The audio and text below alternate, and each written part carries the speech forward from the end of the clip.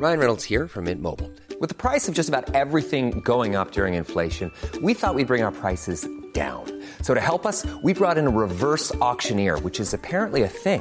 Mint Mobile Unlimited Premium Wireless. How to get 30, 30, bit to get 30, bit to get 20, 20, 20, bit to get 20, 20, bit to get 15, 15, 15, 15, just $15 a month? Sold! Give it a try at mintmobile.com/switch. $45 up front for 3 months plus taxes and fees. Promo rate for new customers for limited time. Unlimited more than 40 gigabytes per month. Slows full terms at mintmobile.com. Finding your perfect home was hard, but thanks to Burrow, furnishing it has never been easier. Burrow's easy-to-assemble modular sofas and sectionals are made from premium, durable materials, including stain and scratch-resistant fabrics. So they're not just comfortable and stylish, they're built to last. Plus, every single Burrow order ships free right to your door. Right now, get 15% off your first order at burrow.com/ACAST. That's 15% off at burrow.com/ACAST. This is The Guardian.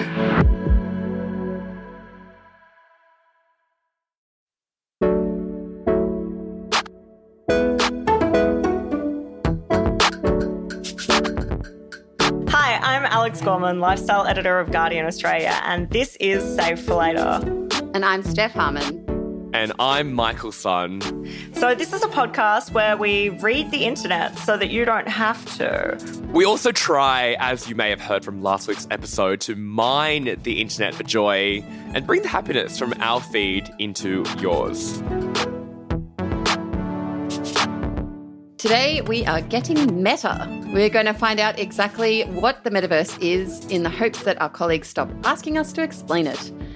And later, Alex has forced Michael and I to try our hand at an extremely viral recipe with mixed results.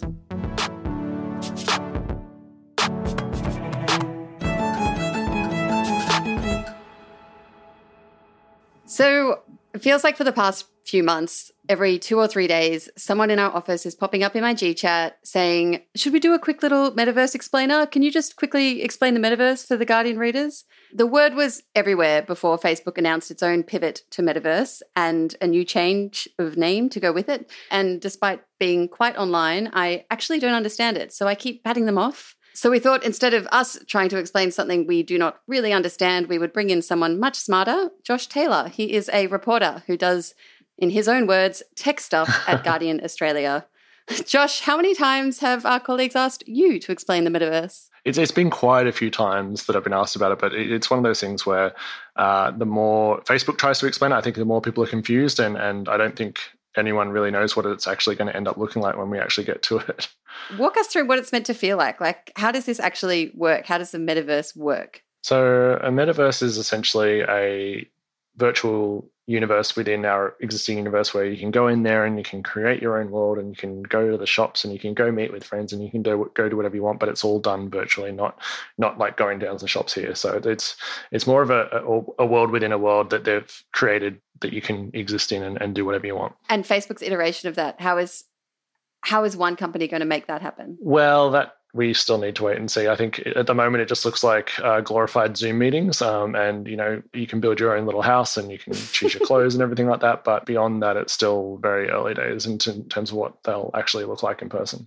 I mean, Facebook is a major corporation. They have so much money. They have so many brains. They have so many smart people, so many creative people.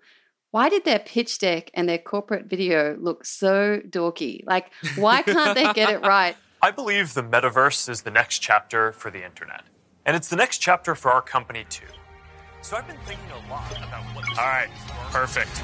We are, as we embark on this journey. Boy. Oh, hey, Mark. Hey, what's going on? Hi, Mark. What's up, Mark? Whoa, we're floating in space? Uh-huh. Who made this? If they're trying to attract young, cool people to this new idea, why did it have to be so bad? I think you can say that just about every sort of communication strategy that Facebook does. They can't seem to get it right very well. I think you constantly have to look at it from the top down. I think Mark is quite controlling over how everything turns out. So while there might be, very, very well paid people in there saying, no, this is a terrible idea, I reckon he ultimately has the final say and what he says goes. So you get those stilted jokers about him being a robot and things like that included. Boz, is that you? Of course it's me. You know I had to be the robot, man. I thought I was supposed to be the kid. Can you also send that to my dad? I'll message him. All right, see you at home. This place is great, Boz, but there's something I got to get back to. All right, so that's a glimpse of a few ways that we're going to be able to get together and socialize in the metaverse. Yeah, I think there was part of that video where Mark is walking around his fake house being like, you're going to be able to design your home to look the way you want and put your own pictures up and invite people over and play games and hang out. And I was like, I can already do that, man. Like... It feels like Facebook's co-opting of the metaverse feels particularly cringe, not just because of the reasons we've already talked about, but also because their announced video was this incredibly bloated, very long affair with a lot of points that people pulled out on social media, especially Twitter, talking about how Facebook's vision in the metaverse is one that's all about connection and people talking to each other, but the way they actually talk to each other in the video is incredibly wooden and stilted. Michael, you say that, and yet you've turned up to this Zoom as a robot today. The concept videos that they put together are not what it looks like in reality at the moment. We're still very much in the early stages of like people still looking like rudimentary cartoon characters, not like anything even quite immersive, or, you're not going to step into the Matrix or something like that when you go into it. So it's still going to be quite basic, but their vision of it is, it looks like you'd have holograms within your house and things like that. So that's sort of the end goal, but it's going to take them a long, long time if they ever want to get there. And who knows if Facebook will last that long. Just before we get too deep into what the metaverse actually is, I think we need to get the elephant out of the room. Why did Facebook actually make this decision to dive in? Was it kind of just like, to cover the other elephants in the room that were being talked about? Nothing covers an elephant like throwing a giant pink frilly towel with the word meta all over it on top of the elephant. Facebook has had to deal with a lot of bad news in the past couple of months, particularly the Facebook files, essentially the leaks from whistleblower Frances Haugen and sort of the flow on from that. Basically, her testimony before Congress seemed to confirm everything people had been saying about Facebook. My name is Frances Haugen. I used to work at Facebook, but I'm here today because I believe Facebook's products harm children, stoke division, and weaken our democracy. And also, Facebook knew about it and did nothing about it. The company's leadership knows how to make Facebook and Instagram safer, but won't make the necessary changes because they have put their astronomical profits before people. So that it's definitely them trying to essentially rebrand. A lot of people are comparing it to, say, what cigarette companies do. I thought a lot about, how all the companies sort of involved in Australia's offshore detention system renamed themselves to try to improve their image. So that was my immediate reaction to that. So I don't think a lot of people are buying the sincerity behind the announcement. I mean, I'm sure it's something that Mark Zuckerberg cares a lot about and really wants to do, but the timing of it is I'm very cynical about it. Why do we think the metaverse has had such a surge in re-popularity recently? Because Josh, you were saying earlier that there are so many examples of quite retro virtual reality spaces, like Second Life, for example. I think that was like all the rage in the mid-2000s. But what has happened to make this become such a huge thing again? If I can just posit a guess, I'd say maybe it was everyone being trapped in their homes, people having genuine kind of meetings and interactions in spaces like Mario Kart and Animal Crossing. I mean, the Animal Crossing resurgence and the activities that we saw there and how that became such a meeting place last year, I think was a significant signal to the market that people who might not necessarily be that heavily involved in gaming otherwise might be open to the idea of shifting more towards a virtual world. And the reality is, especially very, very young people are all over platforms like Roblox and Fortnite in their billions. And, where young people aren't is Facebook. The other thing is, I think that it's just something that billionaires are quite obsessed with at the moment. Elon Musk is trying to get off the planet. Mark Zuckerberg's trying to come to a reality that he hasn't ruined, all that sort of stuff. So it's one of those things that I think that they're quite obsessed with. And as Alex said, I think the other factor involved there is that Facebook is trending towards an older demographic now. So they've got to figure out a way to keep younger people signing up and being engaged. And this did come out in the Facebook files where, they're looking at how to get kids involved. And then part of that was like talking about using Messenger in the playground and stuff like that. So they're looking at ways to keep kids engaged with it and involved in it. And they're not going to sign up for Facebook. Facebook is this horrible thing that your parents use to share anti-vaccination memes and stuff like that. So I can see why they're trying their hand at something different. And I think, if you look at the history of technology, everyone was sort of waiting for something like the iPhone until the iPhone came out. And I think a lot of people in the tech community see the metaverse as sort of the next evolution in technology. I mean, I still don't understand what the metaverse is, and I'm going to keep digging into that because still don't quite get it. But it seems like a lot of what was in those videos was around gaming, a little bit about workspaces as well. Is this something that gamers really want, though? Like, do they want to inhabit a virtual reality world when they're not gaming? Haven't we all had enough of screen time over the last couple of years? Well, if you listen to at least some of the many and varied definitions about what the metaverse is, some gamers already consider their participation in massive multiplayer online role-playing games as being part of the metaverse. So it's not necessarily even about having them engage in this when they're not playing games. It's about the idea, at least for some people, that the metaverse already exists and it's just the sort of most fun and dynamic layer of the internet as it is now. But it's also about portability between games. So if you have a very cool avatar that you've spent lots of real money on making look awesome in Fortnite, and then a new game starts, maybe you want to be able to transport that avatar with you to a different space rather than those spaces being closed off. And that's why we talk about virtual worlds versus a verse, which is a universe where everything is connected. I feel like I've also heard a lot about the metaverse and NFTs, which if you don't know what NFTs are, go and Google it because we just don't have the time to explain it on this podcast. It would take an entire episode, I reckon. But these friends, they're right now really getting to buying NFT clothing and buying NFT homewares because they're convinced that we're going to be living in a virtual world in like 10 years' time and they want to have the hottest look when we eventually all enter this virtual world. And they think something they bought now is going to be hot in 10 years. Steph, it's not that it's hot, it's that it's vintage. By the time we've all uploaded our avatars, and I say this as someone who has bought a pair of virtual Gucci sneakers just to see what that was about. How much did you spend on that? $18 of the Guardian's money. Huh. It was for a story. But those virtual sneakers, if I was on the platform Roblox, which has lots and lots of games on it where you can kind of port your avatar across, I could be wearing my virtual Gucci sneakers in all the different games on that platform. And the idea of an NFT in that, you know, there's only one of it means that when the technology catches up, maybe your avatar will be able to wear that across worlds. But the thing about all of them is that for the most part, they currently look terrible. Also, it's a very early investment, I feel. Like, how likely is it that we're even going to be living in these worlds? I think it's really speculative at the moment. Like, it's just, you know, throwing stuff at the wall and, or in this case, cash and seeing what sticks. The NFTs is kind of the interesting one because although to me it does feel like vaporware a fair bit, I think that it is sort of showing that there's a market for people to pay for things that don't physically exist.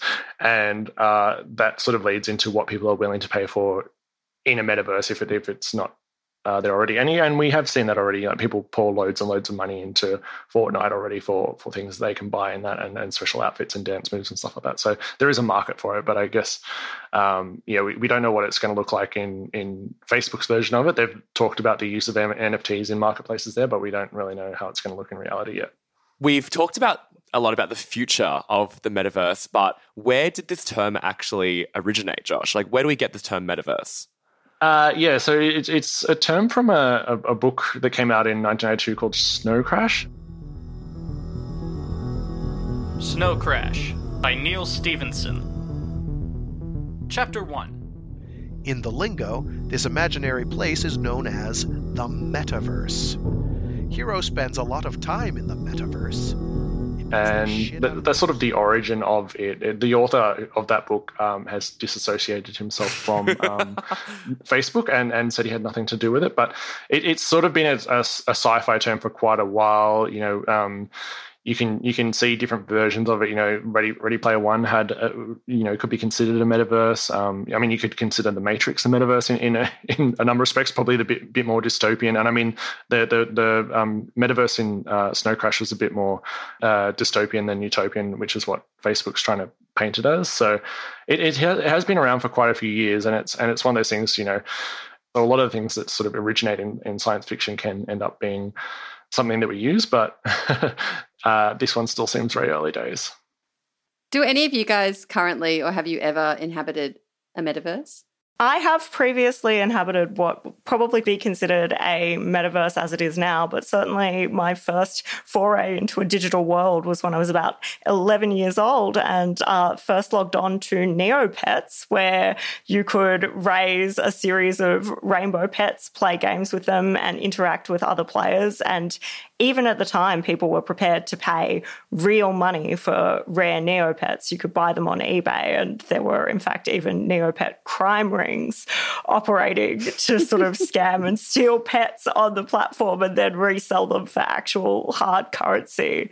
And I felt incredibly old when 3 weeks ago, Neopets released a 20th anniversary NFT. Wow. Neopets NFT is such a uniquely cursed phrase. I will not be expanding any further into that, but I feel like I agree, Alex, that the age, specifically 11, is such a weird age to experience the internet, because I think you're like first getting allowed access to the internet.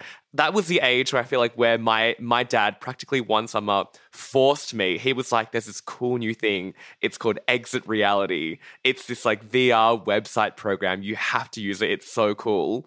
And then I went on and I was obviously like unsupervised on the internet. And that was where I met my first online boyfriend.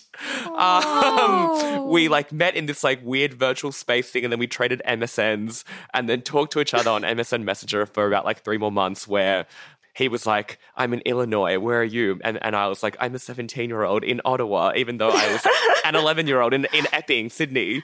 So it was my first foray into like ASL culture. And your first foray into catfishing. So crazy how in the early 2000s, parents let their children on the internet unsupervised. It was truly a different time. It was the wild west of the internet. So when you were doing that, did you have avatars? Do you need avatars for the metaverse? Like without them, does that mean my preteen forays into Yahoo chat was also the metaverse? I believe that's called just like having a creepy experience. I was going to say, I was trying to think of the rooms, because you had different chat rooms on Yahoo, and it was like, this is the room where we can talk about how much we love America, and like, this is the room where we can talk about food. But there was also like late night spa room, and I remember like dipping my toe into that, being like, ooh, oh no. It was all public. It was very weird. I reckon we should go back to the early internet metaverses that we've been talking about. Like, I feel like we should just completely say goodbye to the current iterations and go back to Neopets and Exit Reality and squirrel ourselves away into those beautiful times before Mark Zuckerberg. I feel like I'm so much more comfortable with a terrible 2-dimensional avatar just like jolting its way across the screen than all of the weirdly bad attempts at trying to make it look almost realistic. They freak me out and make me sad. So, Steph, there's also probably a very real reason why you're more comfortable with a 2D avatar, which is that one of the kind of core technologies that's meant to propel us into the metaverse is VR. And as it currently stands, VR makes a disproportionate number of women seasick to the point of vomiting. So we've known about this issue since at least 2005 with VR, and I've experienced VR sickness myself, where when you put on a VR headset, it makes you so seasick that you want to throw up or even like continue to feel seasick for an hour after you've taken your headset off. And this happens to a 5-to-3 female to male ratio are at risk of throwing up from putting on VR headsets. So currently the technology to even sort of project the metaverse in 3D and in that kind of immersive way is quite sexist. Well, the platform that Zuckerberg developed immediately before Facebook was definitely a place to rate the attractiveness of women. Well, now he's building a world without them because all the women throw up when they put their headsets on. All right, Steph, you've been asking us all day, what is the metaverse? And now I'm going to ask you, can you give our audience a 1-sentence explanation of the metaverse that they can trot out to their parents? Okay, yeah, I feel a bit more confident now. So from what I've gathered, this is a concept that's existed for decades, which Facebook is trying to take ownership of and distract us with, which involves a bit of virtual reality, maybe augmented reality, definitely just digital spaces you can move between, play games in, buy things for, using technology that doesn't really exist yet, which is ultimately going to make us feel sick. Like, who's excited about this? Is anyone outside of Silicon Valley looking forward to the metaverse? do we want this? It would depend on what you see. I think as it looks now, I think it's very unexciting. I don't know. I'm not that interested in it. I think that it just looks like a shinier version of Facebook and some animated Zoom meetings, which don't really excite me all that much at the moment. No, thank you. Perhaps the metaverse is doomed to just be dystopian. The internet being the internet, I think that these things would quickly go quite badly. And I'm not convinced that particularly Facebook, I'm not convinced that Facebook would set up a metaverse where the rules are tightly regulated, so it's not a complete shambles when people try to use it. Yeah, thanks, Josh. Yeah, thank you so much, Josh. Thanks for having me on. The reality of Zoom meetings. In this metaverse. All right, we're going to take a quick break, but when we come back, we are deconstructing the deconstructed sushi recipe going viral on TikTok featuring Kewpie Mayo. Hey, I'm Ryan Reynolds. Recently, I asked Mint Mobile's legal team if big wireless companies are allowed to raise prices due to inflation. They said yes. And then when I asked if raising prices technically violates those onerous 2-year contracts, they said, "What the f*** are you talking about, you insane Hollywood ass?" So to recap, we're cutting the price of Mint Unlimited from $30 a month to just $15 a month. Give it a try at mintmobile.com/switch. $45 up front for 3 months plus taxes and fees. Promo rate for new customers for limited time. Unlimited more than 40 gigabytes per month. Slows full terms at mintmobile.com. Finding your perfect home was hard, but thanks to Burrow, furnishing it has never been easier. Burrow's easy-to-assemble modular sofas and sectionals are made from premium, durable materials, including stain and scratch-resistant fabrics. So they're not just comfortable and stylish, they're built to last. Plus, every single Burrow order ships free right to your door. Right now, get 15% off your first order at burrow.com/ACAST. That's 15% off at burrow.com/ACAST. Please sponsor us.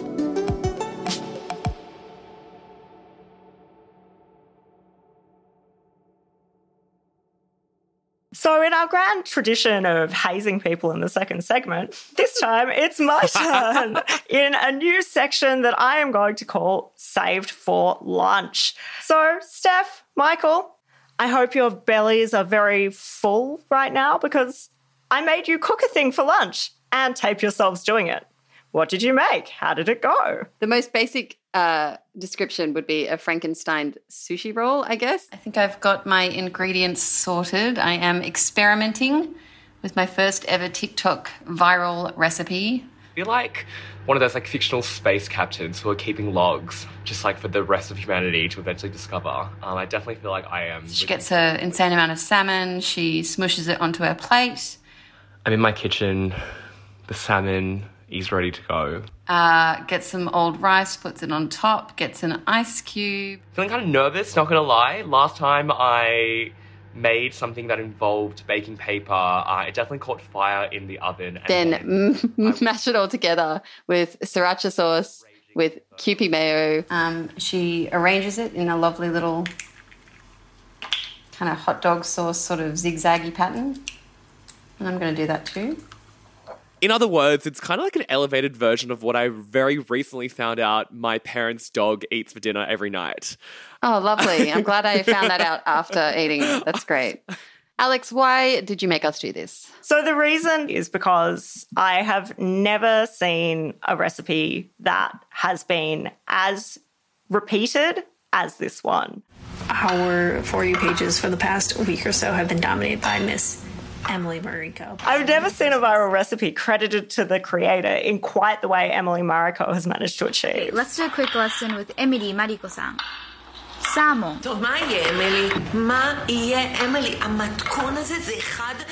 Emily Mariko has had her videos making this recipe viewed over 100 million times.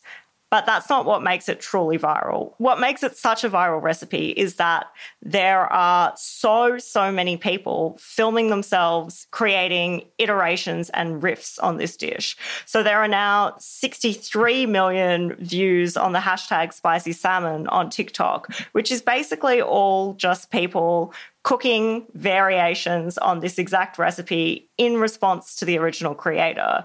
The thing that I found most ridiculous about the video was actually two things. One was how many times she recorded herself doing exactly the same video in different outfits. That was a part of TikTok I was not familiar with. But the other was like the idea that you are sharing a recipe or assemblage or whatever it is. And the crucial bit of information in there for me as somebody who enjoys cooking would be, how did you cook the salmon? She doesn't show it. And how long do you put it in the microwave for? Doesn't show it in any of the iterations. There was no information about how long to actually reheat this thing for. It's interesting that you noticed that she cooked it so many times because this recipe is really different from the other viral TikTok recipe that exploded this year, which was a feta pasta bake. Everyone knows this spicy salmon dish is Emily Mariko's spicy salmon rice. But the other dish, the TikTok pasta, actually went viral in Finland in 2019, and the original author, Lee Messer, did not catch a lot of clout for inventing the dish. The amount of brand recognition she currently wields, I have a story about this. As I was making the salmon last night, and the odor of fish drifted through the entire house, my roommate at one point walked into the kitchen and was like, "Oh, you're making Emily Mariko's recipe." Just instantly recognized. But who actually is Emily Mariko? Like, where did she arise from the depths of the internet? So she's mostly a YouTuber, but at the beginning of September, she had around 70,000 followers on TikTok, and now it is up to 7 million. She does your kind of standard issue, lifestyle, healthy-ish recipes, activewear, fashion, content. And what's really interesting about her social media presence is that people are saying that watching her cooking videos is actually disrupting diet culture. I personally say, from the dietitian to her, also for all the dietitians, thank you so much for making white rice a very high... How? This dish is not healthy. Well, the thing is, she's model-esque, she's in activewear, and she's eating carbs. Groundbreaking. I mean, part of it is just like the exoticization of it all, right? People are like, oh my God, I have to go to my Asian grocer and get kimchi and maybe get roasted seaweed, which are things that I feel like I grew up with. It's like pantry staples in my parents' house. But I can definitely imagine a subsect of users being like, this is new to my taste buds and new to my palate, and actually go really nicely together. Yeah, Michael, I can give you the white person perspective on this, which is that I did enjoy going to my Asian grocery and I rediscovered my love of seaweed. So like that part of it spoke to me. The novelty of sending white people down a different grocery aisle is definitely a factor. And there were some people who even said that they discovered Kewpie mayonnaise through this recipe, which I feel very bad for those people. But it's also that it is extremely quick and easy to make. It's very low skill, and that's part of what makes a recipe go viral. If you can put something together in 15 minutes without really knowing how to cook, people will. Wait till they find out about sesame Kewpie. Their minds, they're going to be blown. The big question that I have is, having made Emily Mariko's salmon and rice once, are you going to make it again?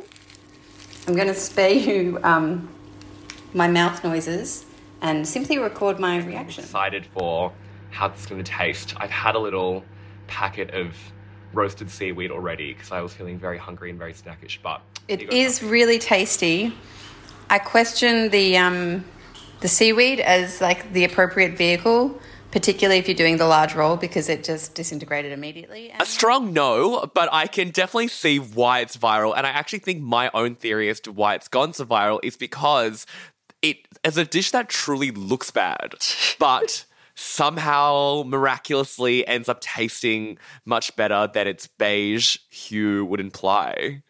I don't think I will make it again unless I happen to have like salmon that needs to be used up and rice that needs to be used up and seaweed that needs to be used up. Like, I'm not going to go out to the shop and buy all these ingredients, but I definitely enjoyed eating it.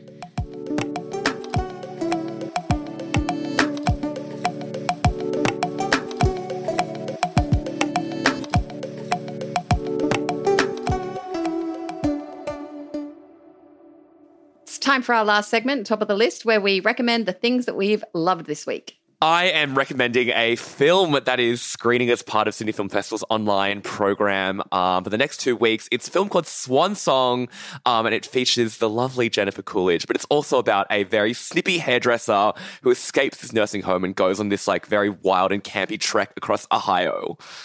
Mine's a little left field this week. It's hay fever season. My eyes are watering constantly, and my recommendation is getting an eyelash perm. It means you look like you're wearing mascara, but you don't have to for like 6 weeks, and I've looked like much less of a panda since I had it done. I'm going to recommend kind of my secret weapon, which is Today in Tabs. It's a newsletter by Rusty Foster where he basically collects the best of the internet and shoves it all into an email. I think it's 3 times a week, maybe a bit more. It's where I get the best links for. I steal from it all the time for our own newsletter, so I need to give him a shout out. If you like the show, you should rate and review us in whatever podcast player you happen to be listening on.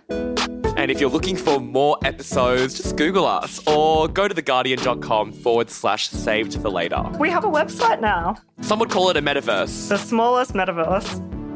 This episode was produced by Miles Herbert and Karishma Luthria. The music was handcrafted by Joe Koenig. The executive producers are Miles Martignoni and Gabrielle Jackson. We'll catch you next week.